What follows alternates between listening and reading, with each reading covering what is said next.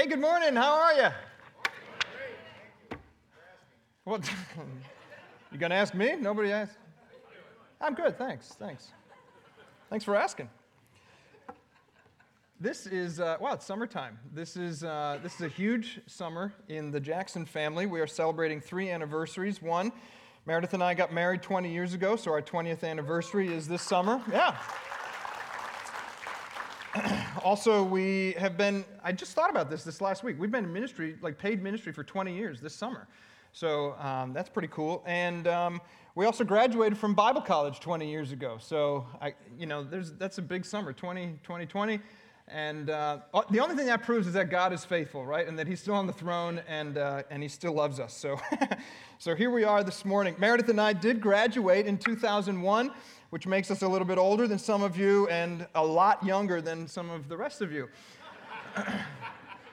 It was a really great place to go to school. We loved it, actually. But, like some of those schools, it was one of those places that had some rules that didn't make a whole lot of sense, right? So guys couldn't have facial hair at all, had to shave every single day or once a month in my case.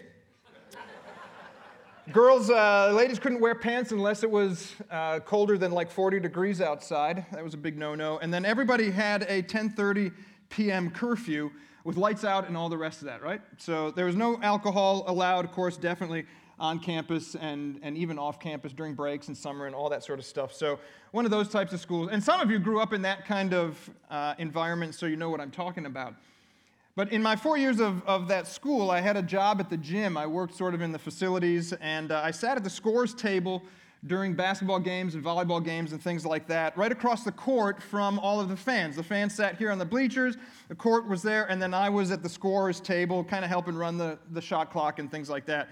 And one day, Meredith came over to the table during halftime of one of the games and gave my buddy and I a soda. And you can tell where I'm from because I say soda. And it was an IBC root beer. And some of you know where I'm going with this. She got it at the little snack shop right outside the gym. But the thing with IBC root beer is that it came in a bottle that looked a lot like what most beer bottles look like. At least it did to the president of the Bible college. So his name was Dr. Thompson. So President Thompson saw me from across the gym, and he came hustling over at the end of halftime, and in his most gentle and yet presidential voice, he said, "What are you doing drinking beer?" And what followed was a really nice conversation in which Dr. Thompson tried to convince me that I needed to understand the benefit of using discernment, and where I tried to help him understand that Meredith had made me do it. Lord, the woman you gave me, she gave it to me, and I did drink. That's what I said. What I really learned that day, though, is a lesson in wisdom. And, it's a lesson that I keep learning, and I need to keep learning even today. And I think we probably all need to keep learning about wisdom. And I'm telling you right now, that's where we're going this morning. So how to choose when the choice isn't clear. How to choose when the choice isn't clear. And we're calling it wisdom in gray areas this morning. So grab your Bible, turn to Romans chapter 14. That's where we're going to spend some time this morning. When it comes to talking about making wise decisions, though, we need to lay some groundwork here, some ground rules maybe, just kind of get some presuppositions out there. Okay, so here's what I mean. When we talk about gray areas this morning and how to make wise choices, we're going to assume, number one, that the Bible was written by God. It's without error. It was given to its original readers in their context and has authority to give us a standard for living in the year 2021. Now, that may be a big assumption for some of you, and I get that, okay? Hang with me this morning. I think we'll be on the same page by the end. So, a gray area, here's a definition. A gray area is any area of life that the Bible simply doesn't speak to in absolute terms. There's your definition. Any area of life that the Bible just simply doesn't speak to in very absolute, specific terms. Okay, so there's no specific command. No verse for that. No chapter and verse that I can turn to. There's no thou shalt or thou shalt not do this. So I put together a little list of questions that I've been asked over the past few weeks that might fall into this category of gray areas. It might actually surprise you that as pastors, most of the questions that we get here and there are questions like this, these gray area type questions. In fact, I can't remember the last time someone came to me and said, Pastor Jason, my neighbor was setting off fireworks until midnight on July 3rd. Is it okay if I go boost his car and drive it into the lake? No, that's not okay, in case you're wondering. There actually is a verse for that, thou shalt not steal. It's kind of one of the biggies, right? Or how about murder? Is there any wiggle room for that one? No, not really. That's also a major no-no around here, right? So there are verses for that. But here's some of the questions I do get that may be considered gray areas. And by the way, this last year, 18 months or so, doesn't it seem like there's been a lot of these hard-to-answer questions? Here's a couple of them. How should I address my transgender colleague? Some of you are like, oh, that's where we're going this morning. Okay. Maybe you're wondering what pronouns you should use when you greet the barista at your favorite coffee shop. How about, should I vaccinate my child? And that's not just a COVID question. That one's been around here for a while, right? And there's godly people with strong convictions on both sides of that question. Or this one, is it appropriate for me to share my faith in the secular workplace? We talked about that at our men's breakfast a couple weeks ago. Such a great question. How much should I confront people on social media? Should I just stay silent when people post lies or when they celebrate evil? Or as a believer, as a Christ follower, do I have some kind of responsibility to step in and drop the truth hammer on them? Now listen, I'm going to answer all your social media questions this week if you just email me at doug@saylorvillechurch.com. Okay, so that's doug@saylorvillechurch.com. I promise I'll get right back to you.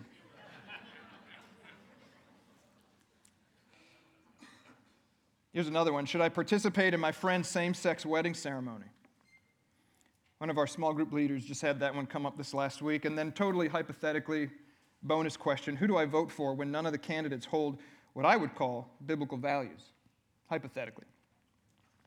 So these are serious questions, right? And we've had some really great conversations and some hard praying and thinking and working through these. And there are good godly people that land on all kinds of different sides of each of these issues.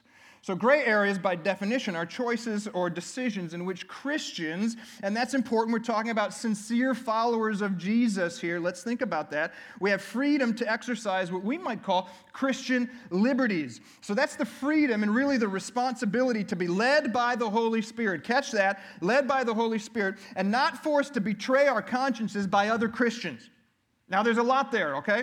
So let's dive into Romans chapter 14 and let's get some help. And Lord, we pray that as we uncover principles in your word this morning, that you would make us more like your son, Jesus. Romans 14, we're going to look at the entire chapter, make a couple comments as we read, but follow along, buckle your seatbelts. Here we go, verse 1. As for the one who is weak in faith, welcome him, but not to quarrel over opinions.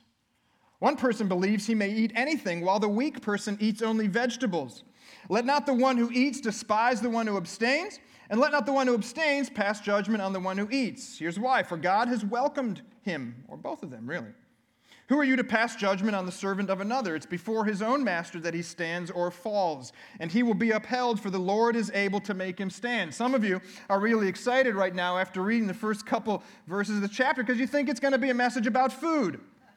And some of you are rubbing your hands together right now thinking, finally, a pastor is going to tell me whether or not my eating plan is in the Bible. We're not. Verse 5, one person esteems one day as better than another, while another esteems all days alike. Each one should be fully convinced in his own mind. The one who observes the day observes it in honor of the Lord. The one who eats, eats in honor of the Lord, since he gives thanks to God, while the one who abstains, abstains in honor of the Lord also, and also gives thanks to God. So some people believe that one day is more special than the other, that there should be one day reserved for things like worship. Maybe that's the Lord's day. While other people say, wait a minute, isn't every day the Lord's day, right? Verse 7, none of us lives to himself. None of us dies to himself. This is sort of all-encompassing, right? If we live to the Lord. If we die to the Lord. So then, whether we live or whether we die, we are the Lord's. For to this end Christ died and lived again. Here's why. So that he might be Lord both of the dead and the living. Now listen, that verse 7, 8, and 9, we could spend an entire sermon series on just those three verses, right? In a world that seems to be more and more self-centered every moment, God says, hey folks, you don't live for yourself. In fact, you don't even die for yourself. No matter what you do, remember, you're mine, God says. I created you. I know you. I love you. Verse 10. Why do you pass judgment on your brother? Or you, why do you despise your brother? We'll all stand before the judgment seat of God. For it's written, as I live, says the Lord, every knee shall bow to me, and every tongue will confess to God. So then each of us will give an account of himself to God. Therefore, let's not pass judgment on one another any longer, but rather decide never to put a stumbling block or a hindrance, some kind of obstacle in the way of a brother. I'm persuaded in the Lord Jesus that nothing is unclean in itself, but it's unclean for anyone who thinks it's unclean. For if your brother, as a Christian, is grieved by what you eat, you are no longer walking in love. Highlight, circle, asterisk, do whatever you got to do to highlight that word love. By what you eat, do not destroy the one for whom Christ died. So don't let what you regard as good to be spoken of as evil, for the kingdom of God is not a matter of eating and drinking. On the other hand, the kingdom of God is a matter of righteousness and peace and joy in the Holy Spirit, and whoever serves Christ is acceptable to God and approved by men. So then let us pursue what makes for peace and mutual uplifting. Paul says, listen, food and drink this day or that day, those things are important, but only so far as they point people to Jesus. Ultimately, the things we do, the people we are, the choices we make should be really concerned about the kingdom. And as kingdom people, we should prioritize things like righteousness and peace and joy and serving Jesus and building others up. Those are the priorities. But Paul goes on, verse 20, don't, for the sake of food, destroy the work of God. Everything is indeed clean, but it's wrong for anyone to make another stumble by what he eats. It's good not to eat meat and drink wine or do anything that causes your brother to stumble. The faith that you have, keep between yourself and God. Blessed is the one who has no reason to pass judgment on himself for what he approves. But whoever has doubts is condemned if he eats. And here's the key, because the eating is not from faith. And here's a phrase we're going to come back to in just a couple minutes. It's key for this entire area of gray matters. For whatever does not proceed from faith is sin. Whatever does not proceed from faith is sin. We'll get back to that in a second. But first, some context.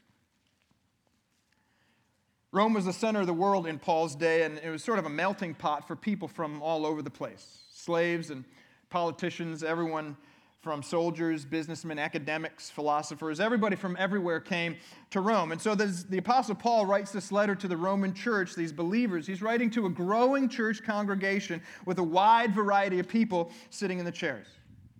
And each of these people brought their own culture, their own background, their own religious traditions, and yes, even their own baggage to this new Roman church. So imagine yourself, put yourself in this place this morning. You're a Jew in Rome who's recently come to know Jesus Christ as your Savior. All of your life, you've tried to obey the Old Testament law, including those carefully followed dietary restrictions. And this is one of the things that has identified you to the pagans around you as a worshiper of Jehovah. You're different. You're set apart. It's part of serving God. But now you know Jesus as your Messiah and Savior, and you're in this church congregation. You're meeting regularly with people from all over the place, and some of them are Gentiles, believers who have also become followers of Christ, and you all want to do the right thing. Okay, so you with me? Now, one day you're having a church potluck, which churches do every once in a while. We call it Summer Connect here. You grab your plate, you make your way down to the food table, so you grab some handfuls of chips, and you get a scoop of salad, and you put some veggies on your plate, and then you see it. What is that? Is that pork? That's not pork, is it? I mean, who in the world would put pork? We're Christians. Not from Iowa, obviously. So you turn to your buddy, your Gentile host, and you say, that's not pork, is it? And the guy says, yeah, it is. Absolutely it is. The butcher shop across from Jupiter's temple was running a big sale, so we got a whole bunch for this church party. And you're horrified. The law says that pork is unclean. And even worse, that meat's probably left over from some kind of sacrifice that was made to an idol. And you look back at your friend and you say, dude, how can you claim to be a Christian and eat this meat? Don't you realize this was probably used in a sacrifice to Jupiter? And he laughs at you. He says, you got to be kidding, man. That idol's not a god. You know that. It's just a piece of stone. Loosen up. Don't be such a prude. Don't you know that Christ, as Christians, has set us free from all those picky little rules and regulations?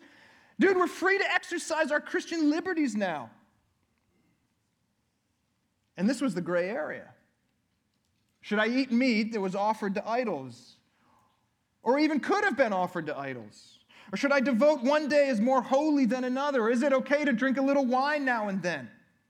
And so you see our decisions, those decisions we make in gray areas can be, well, really important. And that's why we need help this morning. How do we choose when the choice isn't clear? To help us work through that, we're going to look at a few principles that will help guide our decisions in these gray areas. And taking a page out of the John Nemmer's book, who last week gave us the answer before the end, here's what you're going to walk away with this morning, all right? How to choose when the choice isn't clear. Number one, focus on faithfulness. How do we choose when it seems like we can't choose the right thing? Or there's more than one right thing? Number one, we're going to focus on faithfulness. And number two, we're going to ask the right questions. Ask the right questions. But I told you we're going to come back to the end of Romans chapter 14, so let's do that and just highlight that verse. Whatever does not proceed from faith is sin. It's really key to this whole discussion. Remember what's happening in Romans chapter 14. So we got some gray areas, right? Do I eat meat offered to idols? Do I reserve one day as more holy than another? Can I drink wine or no? And Paul's big summary at the end of the chapter is this. Listen, folks, whatever you do, if it doesn't come from a posture of faith, it is sin. Paul says focus on faithfulness.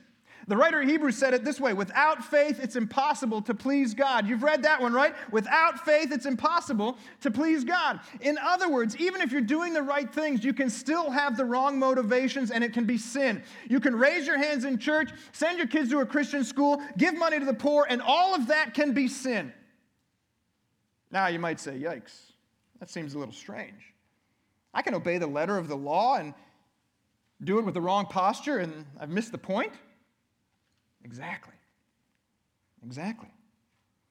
This is the same principle we see throughout the rest of Scripture, actually. When it comes to making choices that please God, it's not just about doing this or that or checking this box or that box. Some of you grew up like that, right? It's about our hearts, our motivation, our posture, and in this case, a posture of faith. You might say, what about the Old Testament? Wasn't that all about the law? Even in the Old Testament, living under the law, King David writes this in Psalm 51. God, you will not delight in sacrifices, God, or I would give it to you. God, you're not going to be pleased with just a burnt offering. The sacrifices of God are, catch this now, a broken spirit, a broken and contrite heart. Oh, God, you will not despise. See, God's focus is on faithfulness, on our hearts, on our motivations. So how do we do this? How do we live this life of faith? How do we live this broken reliance on the Lord? Just a couple ideas to get us started here this morning. First of all, start your day in God's Word. Start your day in God's Word. Build into your life a daily dependence on Jesus. Discover God's character in the pages of Scripture and understand how desperately you need Him in the face of every single decision you make. That's number one. Start in God's Word. You got to do that. And then number two, ask God for help. Soak every single decision in prayer. James 1, if any of you lacks wisdom, all of us, let him ask God, who gives generously to every single person without reproach, without holding back, and it will be given to him. Folks, we have a God that has just said we can ask him for wisdom and he'll give it to us. Do you ever need wisdom? Do you ask God for wisdom? I hope so.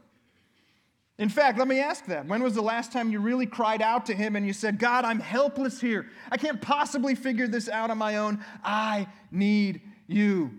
God said, I'll give you the wisdom. Just ask me. I wonder if the value that I place on prayer reveals the depth of my faith sometimes. Start your day in God's Word. Ask God for help. And then focus more on your dependence than your decision. Focus more on your dependence than on your decision. This seems so counterintuitive for us, doesn't it, sometimes? Isn't the most important thing that I can do to make the right decision? Maybe not. Maybe the most important thing is that you live in a constant state of dependence on God. This week I asked Emily Rodert, one of our interns here at Saylorville for the summer, to give us a summary of what she was learning during her time here. You know, a lot of times our interns are trying to figure out what God is maybe calling them to do in some kind of vocational ministry or not. And so we have these discussions. And this is what Emily said. Emily said, I'm realizing that God wants me to focus on faithful obedience every day, and He'll take care of the details of my future. I'll read that again.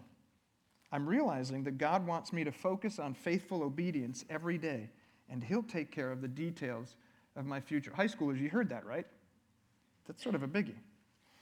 And really, when it comes to deciding what to do in the face of gray areas, maybe we all need to spend a little bit more time focusing on our faithfulness than worrying about our future.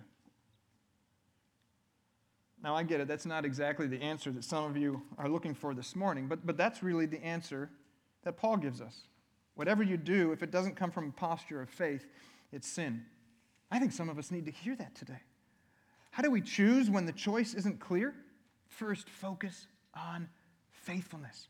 Focus on faithfulness. And then, and I think only then, should we start asking some of these big-time questions. And so here's the first question after we focus on faithfulness that we need to ask. We've really already talked about it a little bit. What does God command me to do? Here's the first question. What does God command me to do? Here's what we're trying to get at. Is there an absolute in Scripture that makes it very clear what I should or shouldn't do in this situation that I'm facing right now? For instance, 1 Thessalonians chapter 4, God's will, His command, His absolute is that you and I abstain from sexual immorality, that we keep ourselves sexually pure. So if you're in a dating relationship right now and you're wondering whether or not you should be sleeping together, here's your answer.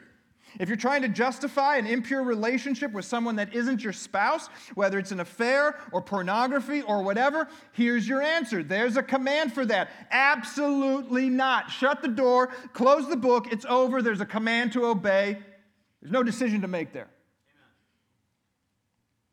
It's not a gray area. But what if there isn't a clear command to obey?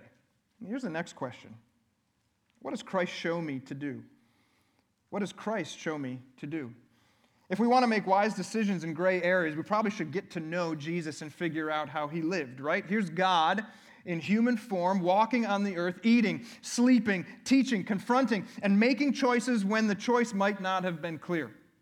In fact, we believe so strongly in following Jesus' example, imitating Christ, that it's at the core of who we want to be as a church. You've probably heard us say it already a couple times this morning. We want to make more people, say it with me, more like Jesus. We even wrote a little book about it.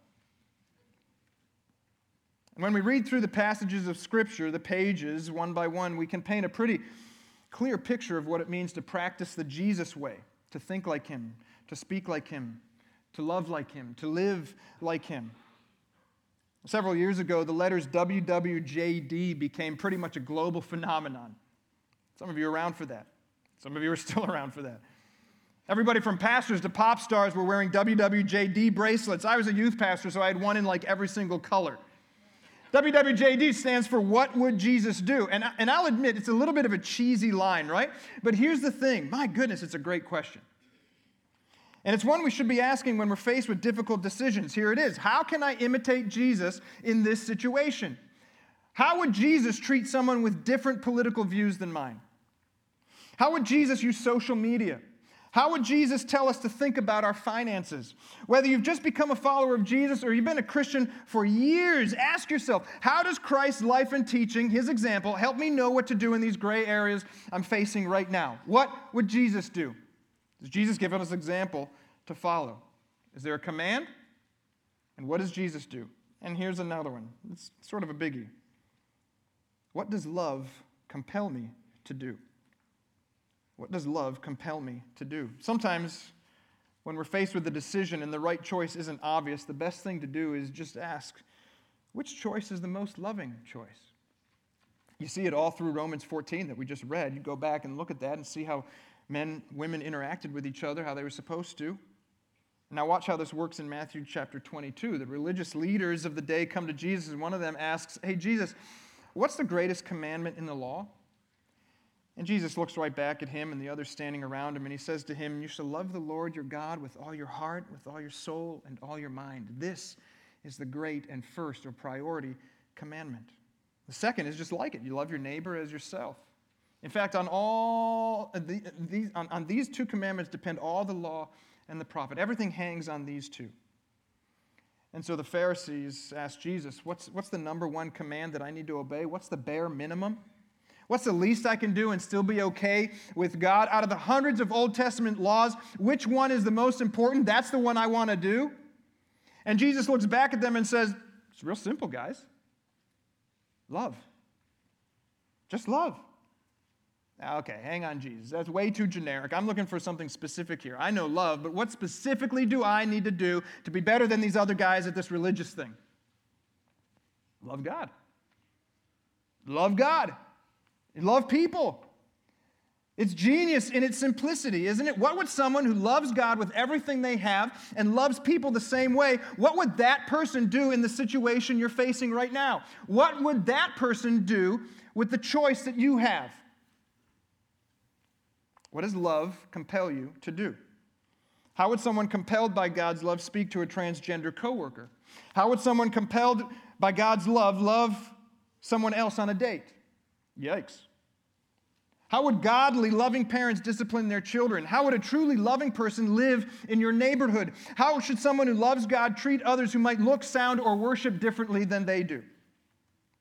How would someone who loves God supremely and wants the eternal best for people, how would that person interact with people that believe differently than they do about vaccines or politics or immigration or racial tension or even gender equality? When the choice isn't clear, what does love compel you to do? It's a big question. There's two more for this morning, and this next one's important too. Here it is. What does my community encourage me to do? What does my community encourage me to do? Here's what we already know. As humans, we're created for community. We're formed for family. We're built for this thing called body life. Andrew said it this morning. We are better together. And here's the truth. You can't grow spiritually unless you're connected relationally. We need each other to live out the Christian life. In fact, search Scripture. In all of the pages of the Bible, there are no lone Christians. As soon as God calls someone to himself, he immediately joins that person to the community of faith so that they can begin sharing life together with other believers. Proverbs chapter 18 reminds us that it's the foolish person that seeks out his or her own desire, who isolates himself, and who rebels against wise counsel. You don't want to be a fool, do you? Hebrews 3:13, but exhort one another every day as long as it's called today. Here's why, so that none of you will be hardened by the deceitfulness of sin. Listen, friend, you need people in your life who will exhort you daily so that you won't make sinful choices that may lead you to fall away from God. You need men and women in your life who can look at you when you're facing a gray area and say, have you thought about this? Is your motivation right? Is this really going to make you more like Jesus? Do you have people like that in your life? And can I be so bold as to say, when you're faced with a big decision, when you're looking at uncertainty square in the face and you have no idea what to do, can I just say, the Bible calls you a fool if you don't ask your Christian community for help. That's one of the reasons we try hard to help you find your people here at Saylorville. That's Summer Connect. It's membership. It's small groups. It's Bible studies. It's all that community. Because we're better together and we're foolish when we isolate ourselves. So the next time you're trying to make a choice and the choice isn't clear, you have those. Don't Google it. Don't Facebook it. Ay, ay, ay. It's like today's version of the Magic 8-Ball. Ask your Christian community. Ask your Christian community. Finally, for this morning, what does the gospel convince me to do? What does the gospel convince me to do? Paul writes a very similar passage to Romans 14 in 1 Corinthians chapter 10. And he gives us one final question we need to ask when facing gray areas this morning. He says in verse 32 of 1 Corinthians chapter 10, give no offense to Jews or to Greeks or to the church of God. Don't offend anybody. Just as I try to please everyone in everything I do, not seeking my own advantage, but that of many. And here's his purpose. Here's the outcome that he's looking for, so that they may be saved. Do you see Paul's heartbeat in that? And that should be ours too. Because whether you know it or not, the way you choose in difficult choices affects your witness for Christ. The world is watching you. The world is watching this church. And it's an issue of testimony, what your life says about God. So your testimony either tells the truth about God or it tells a lie. The choices that you make in gray areas should reflect your concern to not bring offense to God's reputation, but instead to bring Him praise. And I don't know if you're excited about the Olympics in your household, but my goodness, we are pumped. Maybe you've been following this story. It sounds like one of the favorites from the U.S. track team who actually would compete in the 100-meter dash in the Olympics won't be able to compete. Her name is Sha'Carri Richardson. She's a U.S. track sensation. She punched her ticket to the Tokyo Games after last month's Olympic trials, and now she's been suspended after testing positive for marijuana. In an interview I watched and read this last week, Richardson, who's 21 years old, said this. Now, I want you to catch some of the truth of this, even though I don't think she meant it the way we're going to talk about it. As much as I'm disappointed, Richardson says, I know that when I step on that track, I don't represent myself. I represent a community, a country, and a family that's shown me great support and great love. Here's what she's saying to us this morning. I understand that I represent a greater community here. It's not just about me. Richardson says, I made a mistake. That mistake doesn't just reflect back on me. It reflects on the reputation of my family, the athletic community, my team, and yes, even my country. And I think there's something profound that we can learn from this 21-year-old track star. You don't ever make a decision in a vacuum. Your choices impact your community. And if you call yourself a Christian, then the reputations of your church, of Jesus Christ, and yes, even the gospel are impacted by your decisions. And so the next time you're faced with a gray area, remember, your choice impacts the way people see the gospel. So how will your testimony be impacted by your decision? When you post that picture, ooh, meddling now, I know it. Does it adorn the gospel? Does it show others how beautiful Jesus is and the Jesus way of life really is? Or does it distract from the gospel? If you drink that, eat that, go there, dress that way, be with that person, will it tear up, build down the reputation of the gospel of Jesus, maybe even of this church? And here's a question. What does your concern for the reputation of the gospel convince you to do? So here are the 5 questions again. When we need wisdom in gray areas, we're going to first of all focus on faithfulness, and then we're going to ask a couple of these questions. What does God command me to do? What does Christ show me to do? What does love compel me to do? My community encourage me to do? And then finally, what does the gospel convince me to do?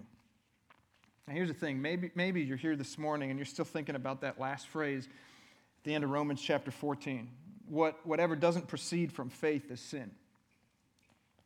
I think there's a warning in that verse to some of you that have not come to Christ yet for forgiveness or placed your hope in Him. And if that describes you here either in the room or even watching online this morning or later, please don't just say to yourself, I'm sure I'm fine. I try to live a pretty good life. In fact, I really don't sin all that much. Here's the problem with that. According to Romans chapter 14, verse 23, everything you're doing is sin. If you're not trusting in Christ's death, burial, and resurrection for the forgiveness of your sins, then none of your actions come from faith in Jesus. But instead, every single one of them is sinful. Did you hear that? Every single one of your actions is sinful, even the ones you think are good.